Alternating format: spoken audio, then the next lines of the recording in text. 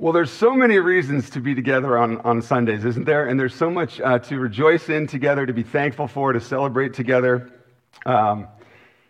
Just love to see each of you here, and glad for this opportunity to be together and to worship in so many ways. But one of the great things we get to do when we gather is to hear from God through His Word, right?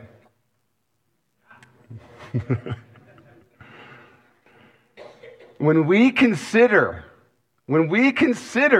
what God has done for us through the life, death, and resurrection of Jesus, we have much to rejoice over, don't we? When we consider what God has done for sinful, rebellious human beings like you and me, when we consider all that God has done for us through His Son, through the rescuer, through the perfect life, the substitutionary death, and the victorious resurrection from the dead of Jesus Christ, we have so much to be thankful for, don't we? And so I'm kind of unashamedly going to start this morning the same way I started a couple of Sundays ago. And I'm going to say this, that we have so much to be thankful for because of the good news of the gospel. We've been saved by grace through faith. We are being transformed by grace through putting our faith in Jesus Christ. And we are empowered to live for Him. We are empowered by God's grace. When we put our trust in Jesus, we are empowered to live for Him because of the indwelling Spirit helping us and living within us and guiding us and enabling us to live for Jesus. So in all those, because of all that Jesus is doing in our lives, we have lots to be thankful for, lots to rejoice over together. And then, as we follow Jesus, He calls us to live out our faith in various ways. And here's the part where I'm going to repeat myself. If you were here a couple Sundays ago, and that's all right, I'm going to repeat myself anyway. I'm going to say there are ways to express our faith. There are ways to live out our obedience, our gratefulness, our all that we owe to God. And some of the ways we live out our faith is through giving to the needy, through praying, through fasting. And then, interestingly enough, there are ways that we express our faith. There are ways it's possible that we express our faith hypocritically.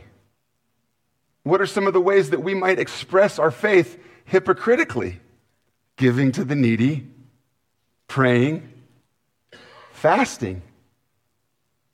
Wait, what? That's a little confusing. What gives? If those are positive things, those are things that we can do to live out our faith, and yet those same things can be done in a hypocritical way. Grab your Bible and open to Matthew chapter 6.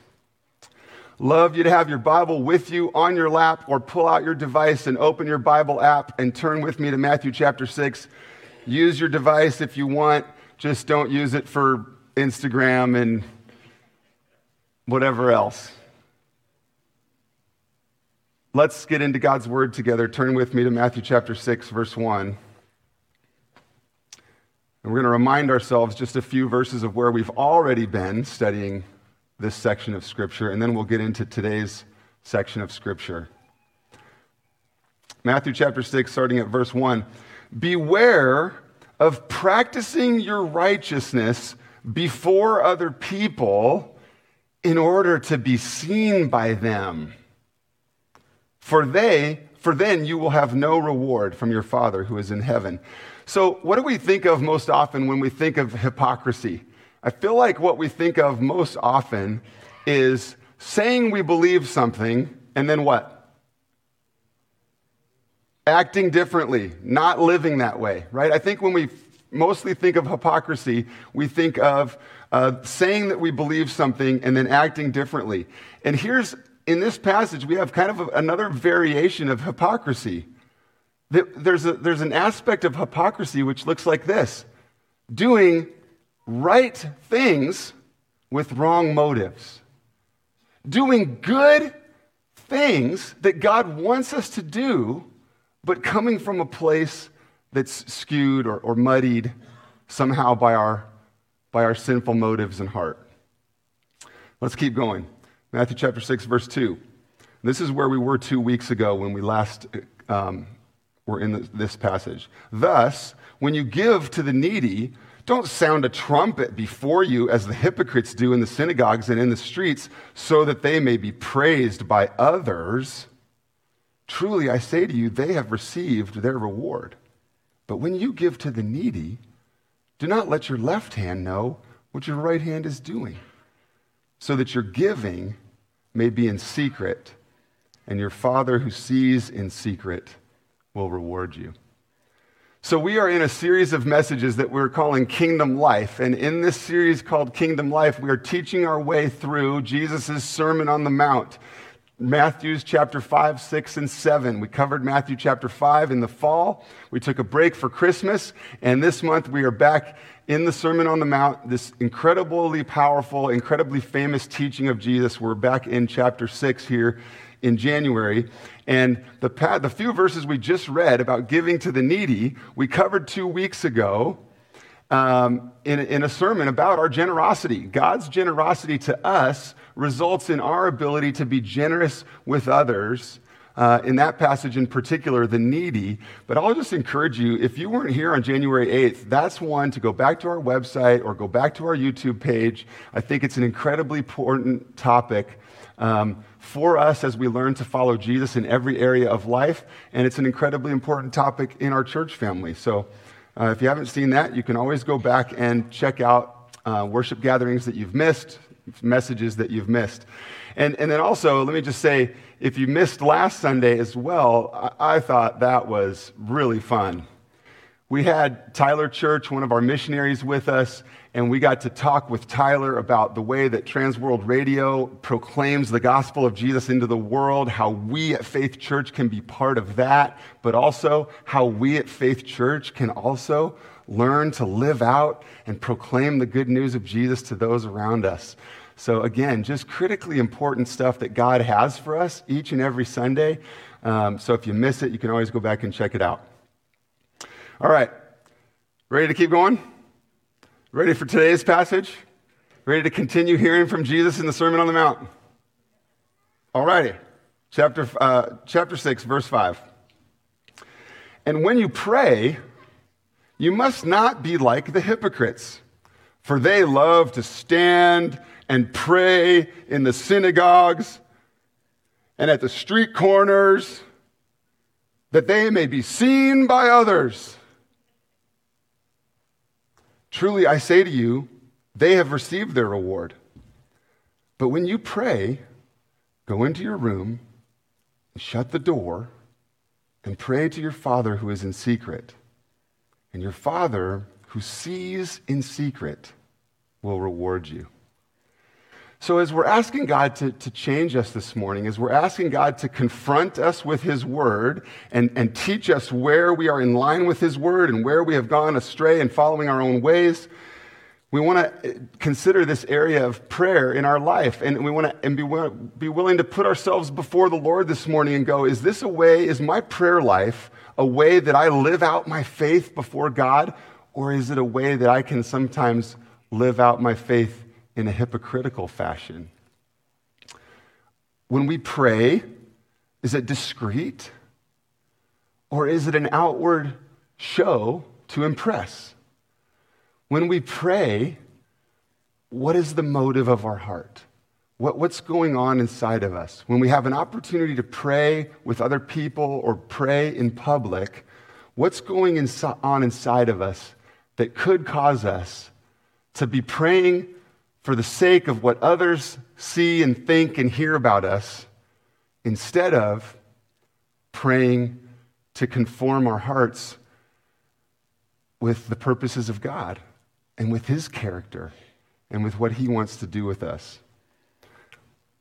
What's going on in our hearts that cause us to act this way sometimes? Do we need to sometimes, is there too much human tendency to need to make ourselves feel important and look important and come across important and be highly thought of? Is there too much of that goes on inside of ourselves where we need to make ourselves greater, and in order to make ourselves greater, we might make other people lesser? In our sinful selfishness, in building our kingdom of one, we've been talking about how we tend to live in a kingdom of one instead of learning to live in Jesus' kingdom and live his ways for his glory? Do we highlight ourselves? And by highlighting ourselves, we look to separate ourselves from others. We look to distinguish ourselves, groups of people, who's better, who's right, who's wrong, who's in this club, who's not in the club. Is there some of that that goes on in our hearts? Now, this passage is talking specifically about prayer. And maybe as I'm talking, you don't relate to those kind of sinful tendencies in relation to prayer, because maybe you don't find yourself praying out loud in front of other people really at all. And so maybe you don't relate to this possibility of being showy, of being outward, of trying to impress others in the way you pray. But are there other ways? Here's where let's open ourselves and ask the Holy Spirit of God to do some work this morning, church family. Are there other ways that you are concerned more about the way you come across to others than your desire to connect with God and to live out his ways and to follow him? Is it really, what have we sometimes taken upon ourselves? Is it really our job to make sure everyone has correct theology? Is it really our job to make sure everybody else understands the Bible the same way I do and prioritizes the same things in the Christian life that I do? Or are we busying ourselves with those kind of things, distinguishing ourselves from each other and people out there, because what we're really doing is distracting ourselves from what God has called us to? And the things that the Bible is clear about that God has called us to as we follow Jesus is that we love God with our heart, mind, soul, and strength, that we love others, and that we make disciples, and that we help other people find and meet and follow Jesus. And so are we putting our effort into the things that God calls us to, or are we creating issues and division and strategy to busy ourselves and not do what God really wants us to do? How do we want to be known? How do you want to be known as a follower of Jesus in your spheres of influence, particularly as you interact with people who don't know and follow Jesus? How do you want to be known? And how do we as a church family want to be known? As bringing about division and disunity because we choose sides and pick topics that God never said were of first importance. We take secondary and minor things and elevate them to be huge things so that we can pick groups and pick sides? Or are we submitted to God, desiring unity, desiring diversity within unity, that we have different thoughts and minds and opinions, and yet we choose togetherness and love and unity? Church family, you've heard me on this recently. I pray that we would be a church known for kindness.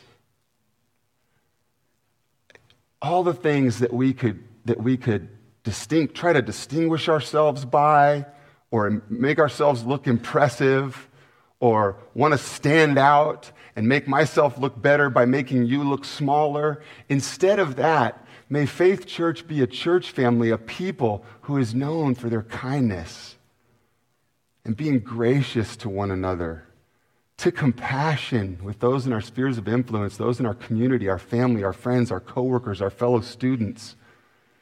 People of compassion, people who love because God first loved us. Faith Church, may we be a church family who is known not for what we're against, but for who we are for.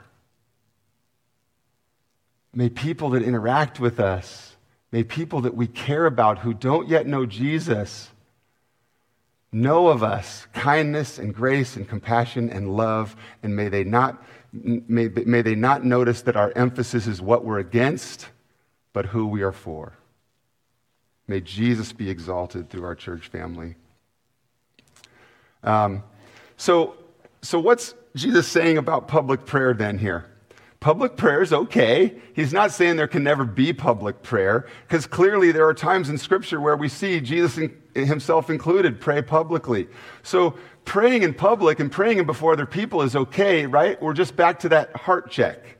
It's what's going on in here that makes me act a certain way when I pray out loud. Am I showing off? Am I trying to set myself apart? Or in my prayers, even out loud, even in front of other people, is my prayer life to seek God, to humble myself before Him, to submit my life to His ways, that He would change me from the inside out. And so the end of that verse talks about going into your room and shutting the door. And what that's a picture of is, it might be a good literal picture sometimes. Go somewhere private, away, hidden, quiet. That could be a very practical piece of advice for our prayer life. But even just not literally, even just metaphorically, what it's saying to us is, check your heart. What's your reason for motives? Make sure that we're praying because of our own obedience to the Lord, not because of trying to pray other people to think a certain way. Going in the room and closing the door is giving us the idea of focusing on the vertical. Focusing on the vertical, our relationship with God, instead of how we are perceived horizontally. Verse 7. That was a long time for verse 6, Derek. You better get going. And when you pray, verse 7, and when you pray, do not heap up empty phrases as the Gentiles do, for they think that they will be heard for their many words. Okay, I shouldn't say that. I was about to say, don't answer this out loud or don't raise your hand. I was about to say, anybody know a prayer person like that? Where there's lots of words and... Okay, but don't answer that because that would be mean. I guess that shows you where I got work to do on my heart too, right? Verse 7 just says, don't heap up empty phrases as if they're praying, as if they think that they're going to be heard by God for the number of, if they say enough words. Prayer is about, this is something that I think so many of us need the reminder of. Whether you've known Jesus for a long time and been someone that's a praying person for a long time, or whether this is new to you, I think we need to be reminded of the fact that prayer is talking to God. There's no special language. There's no class you got to take. You don't have to use thy or thou. Some of us used to think that. There's no one right way. Prayer is talking to God. There's no need for fancy words or formula. It's not about how many words we use that causes God to listen. God cannot be manipulated in our prayers by if we say the right things or do the right things or say enough words or repeat enough phrases. God cannot be manipulated by our prayers. The point of our prayers isn't heaping up empty phrases and getting as many words out there as possible. Now, is repetition okay? Yes. As you read God's prayer book in the Psalms, you will see repetition. Anybody know this? The steadfast love of the Lord. Yeah, I mean, there's these places in Psalms where we have repetition. Repetition's okay. Written prayers are okay. Reading written, prepared prayers as part of our prayer life. That is good and a good possibility for our prayer life. The point of Jesus' words in this passage is we need to avoid kind of mindless, mechanical praying where we just go through the motions of repeated phrases or something we were heard once and then it's all we ever say and our brain isn't really engaged in our prayer because it's a mindless, mechanical repetition. Or we need to also avoid length of our prayers just for the sake of impressing people. Are long prayers okay? Yes. Long prayers just for the sake of getting enough words out there to impress God and other people? Not necessary. Verse 8. Do not be like them, for your Father knows what you need before you ask Him. What a great reminder. God knows. Yes, God knows. We could say, wait a second, if God knows what I'm going to ask for, do I even need to pray? Yes, God knows, but He also teaches us in Scripture not to hesitate to ask. As children before their Father, we children of God come before our Father and we can ask, and we can share our hearts, and we can give our burdens. God wants to hear, He wants to hear your prayers. Here's something that stuck out to me as I studied this week about the Lord's Prayer, about his instructions for prayer in this passage. I think maybe we too often, is this possibly true of you? Do we too often approach prayer and spending time talking with God? Do we too often approach prayer thinking too much about what we're saying and what we want back from God as a result, and evaluating God for how our prayers are going to be answered or not? What if we inadvertently at times put too much focus in our prayer life on what we're saying, what we're asking for, and what we want to get out of it? Instead, what if prayer is more about God shaping us? What if more than us talking and saying a bunch of things, what if God's heart for us to be in prayer is more about us drawing near to him, putting ourselves at his feet, lifting our eyes to his face, learning to submit our lives to what he wants to do, learning to not just talk in prayer, but listen. Perhaps prayer is more for us, for changing us, for conforming us to God's character and will.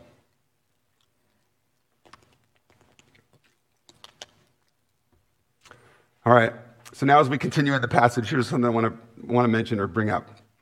Does what I'm about to say represent you? Do you resonate with these statements?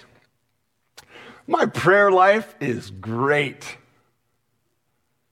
I always know exactly what to pray, how to pray. My heart posture is just totally humble and perfect before the Lord. In fact, let me tell you about I pray constantly. I'm constantly in prayer throughout the day. My whole life is prayer lifted to the Lord.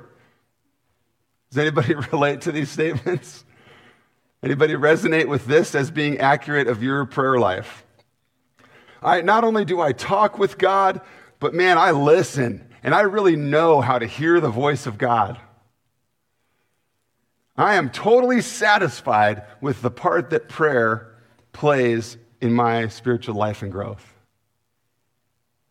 Shouldn't ask anybody to raise hands, should I? Myself included. Well, thankfully, in Jesus' Sermon on the Mount here in chapter 6, Jesus continues, and he says, pray then like this. And so Jesus continues now in our passage to teach us as his followers how we can pray. He gives us an example prayer. He gives us a model for prayer. Yes, this prayer can be said word for word. It can be said together. In fact, we're going to do that here soon. But also, in addition to just saying these exact words as the prayer, this prayer is also a model, a framework, a guide for us as we learn how to pray. What types of things ought we to pray, and what, as we pray them, where does that put us in relation to God? How does that inform our hearts and our minds? And so Jesus says, pray then like this, because all of us have room for growth in our prayer life. I personally, speaking for myself, have grown a lot in prayer over the many years that I've followed Jesus, but I often feel like this is an area of my life where I want to grow and to learn how to talk with God and hear from God and have God shape me in my times in prayer rather than just me talking at him. So Jesus says in verse 9, pray then like this. So we're going to read it aloud together now. We're going to read aloud together the prayer that Jesus instructs us to pray. And on the screen is going to be the version of the Lord's Prayer in traditional language. In the older version of language, it's not even the same words that we're reading that I'm teaching from my Bible in. There's also more contemporary versions of the Lord's Prayer. But I know that this is one that is familiar to some and perhaps memorized by some, and so therefore has an opportunity to be significant and meaningful for us. So let's read aloud this prayer that Jesus instructs his followers to pray. Our Father, who art in heaven, hallowed be thy name. Thy kingdom come, thy will be done on earth as it is in heaven. Give us this day our daily bread, and forgive us our trespasses as we forgive those who trespass against us. And lead us not into temptation, but deliver us from evil. For thine is the kingdom, the power, and the glory forever and ever. Amen. So in Matthew 6, as Jesus instructs us to pray, let's walk through the components of that prayer briefly. Our Father in heaven is the way that he instructs us to start. Our Father in heaven. First of all, this is significant and could be a whole sermon on its own. The fact that we are invited to address the God of the universe, the creator of all things, as Father, as Heavenly Father, tells us a lot about the God that we have, that we love and serve. That we have a God who is not detached and not far away and uncaring about the world and those in it that he created. We have a very personal and caring God who invites us to address him as Father. And then the other thing I want us to think about when we think about that first line of this prayer, who are we praying to? Who's the audience of our prayer? We are invited to address God the Father. So then, something to be learned here then is that our prayers are not articulated to be intended for an audience of those around us, the people who hear it. Even when we rightly and humbly pray aloud with other people, we want to make sure that we are addressing God in our prayers. That our prayers aren't verbalized where we're actually speaking to the people next to us. Where we're not trying to teach or give out information or make sure everybody's on the same page. But let's make sure our primary focus is that we are addressing God, that we are looking not to impress people around us, but to talk with God and to model for those who are listening what it looks like to approach God with humility and with seeking him. And then, yes, it's appropriate at times to pray aloud and to pray with others. And so, yes, they're there, and yes, they are hearing us. But do they hear us address God and then bring others along with us in addressing God? So then the rest of the prayer continues. And the first three aspects of the prayer focus on God. Hallowed be your name. This is a statement of, let your name be holy, God. Let me exalt your name. Let me lift your name on high. Let us honor you. That's the heart of that expression. So again, can we pray this prayer word for word at times? Absolutely. And then can we also use this prayer to teach us how to pray, to give us a framework for what's important? And the aspect then, when we hear hallowed be your name, what we should be reminded of is, do we exalt God above all? Do we give him honor and praise in our prayers? The next phrase is, your kingdom come. As we've talked about the Sermon on the Mount, we've talked some about the kingdom. The kingdom of God is at hand. Jesus said the kingdom of God is here. It is unfolding now. The kingdom of God is real and it is unfolding now. And Jesus is king and he reigns over all. And his kingdom will be fulfilled in the future. Someday his kingdom will come to full fruition. His purposes prevail and his kingdom will be established in fullness in the future. And so we pray, your kingdom come. May your kingdom prevail now, and may your kingdom be increasingly established, and may your kingdom be fulfilled and completed someday. Those are the things we can pray. And then the next phrase is, your will be done on earth as it is in heaven. Your will be done. May God's will be done among us, in us, around us. This reminds me of the time Jesus is praying in the Garden of Gethsemane just hours before the crucifixion, where he knows that the Father has given him the task of going to the cross. And Jesus is fully God and fully human. And Jesus is fully human, is approaching this calling to the cross, and he calls out to God and says, is there any other way? I'm not sure, he felt the weight of what God was calling him to. But in the Garden of Gethsemane, just hours before his crucifixion, Jesus prays, and yes, maybe his humanity wants to be released from that. But then he, in prayer, submits himself to the Father and prays, yet not as I will, but as you will. So in the prayer that Jesus is teaching us here in Matthew 6, when he says, your will be done, it's inviting us to that. In our prayer life, we're invited to submit ourselves to God's direction and guidance and reality over our own preferences and comfort and what we would prefer.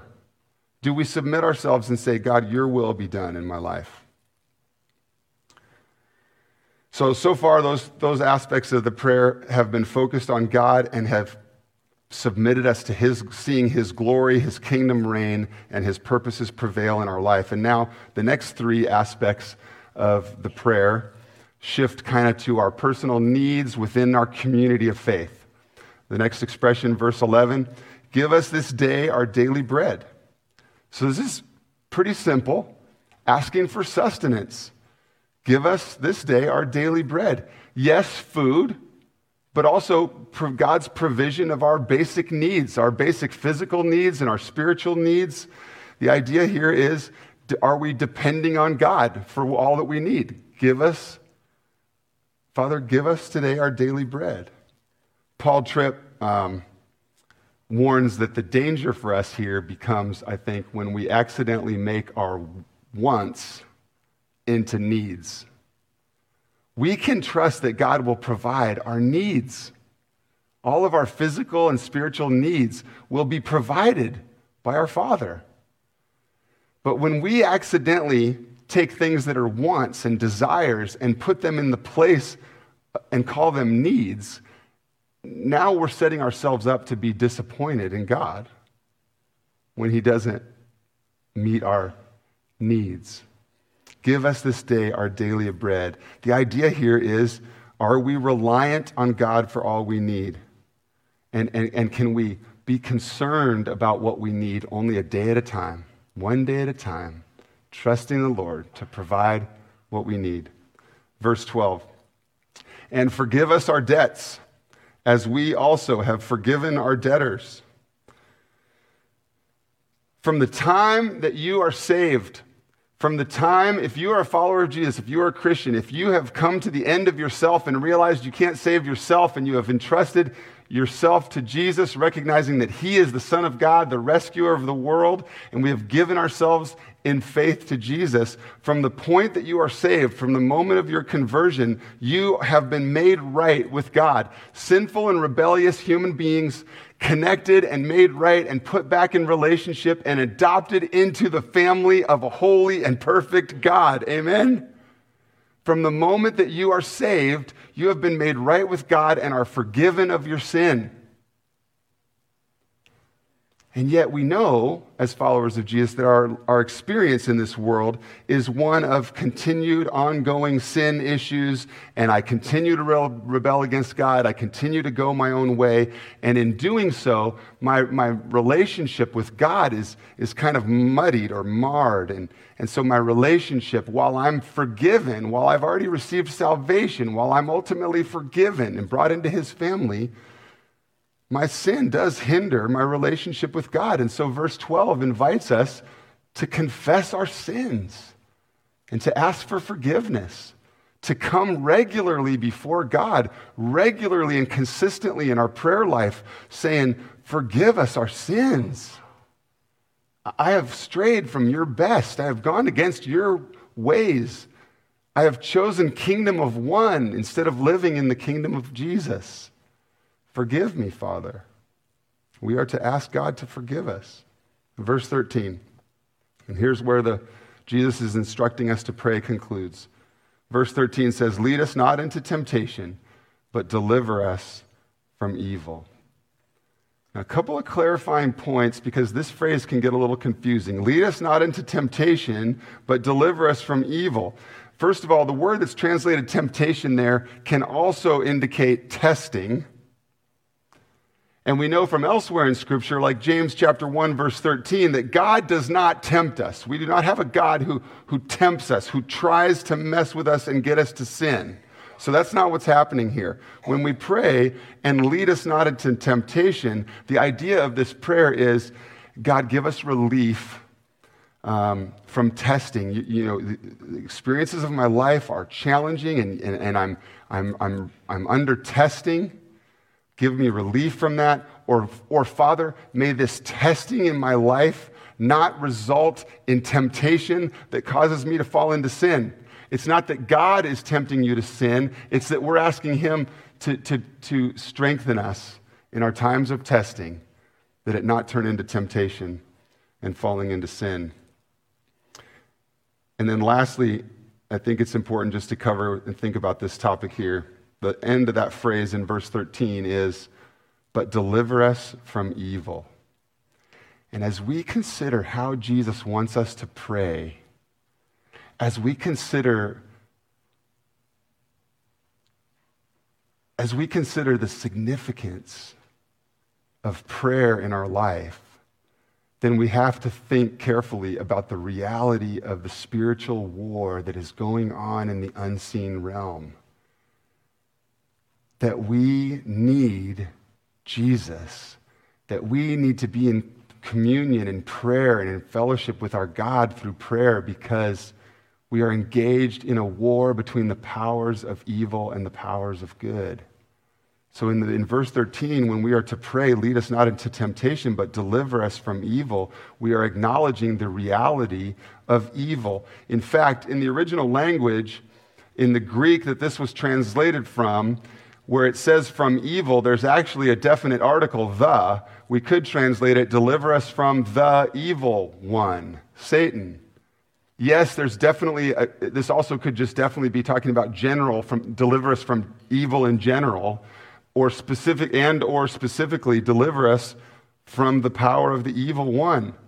Because the Bible teaches us that Satan is a real enemy, that he prowls like a roaring lion looking for someone to devour. Satan would love to turn your difficulties, Satan would love to turn your challenges, your times of testing, into a situation where you would fall into temptation and then sin. He would love that.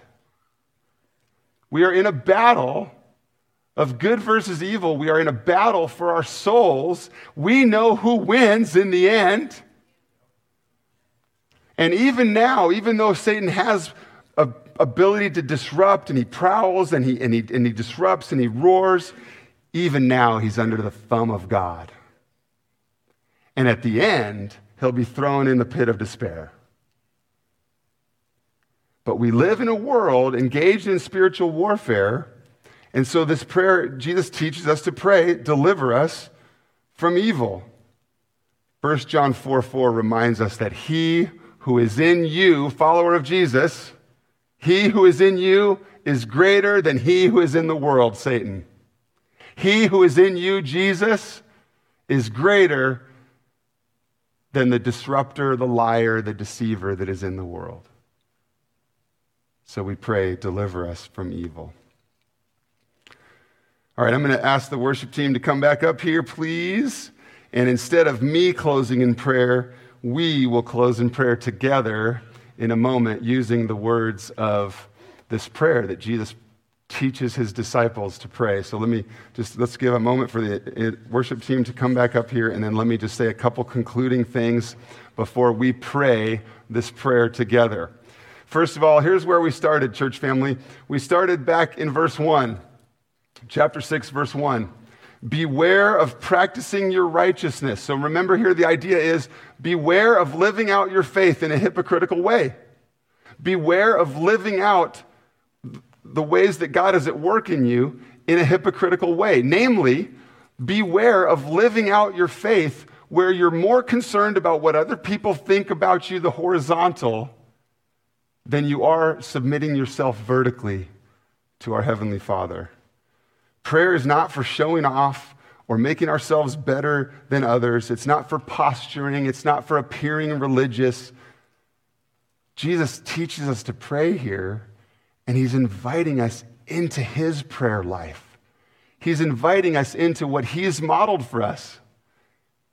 Jesus, God himself, living on this earth, encountered many difficulties and trials and pain and suffering, and he went aside to pray. God himself, walking the earth, Jesus, needed to connect with the Father, needed times in prayer. So prayer is for us to humble ourselves before our God, to recognize our need, to express our total reliance on him, and not just for us to express things to him. Yes, he's listening. Yes, we can express things to God, but I think even more, as Jesus invites us to pray, he's inviting us to put ourselves before God and for our hearts and minds and lives to be aligned with and conformed to the greatness and of the character of our mighty God. Not that prayer is what we get or what we do or what we're hoping for, but that prayer is aligning us with our Father in heaven. So let me invite you to stand, if you would, and let's pray together the prayer that the Lord instructs us to pray. Our Father, who art in heaven, hallowed be thy name. Thy kingdom come, thy will be done on earth as it is in heaven. Give us this day our daily bread, and forgive us our trespasses as we forgive those who trespass against us. And lead us not into temptation, but deliver us from evil. For thine is the kingdom, the power, and the glory forever and ever. Amen.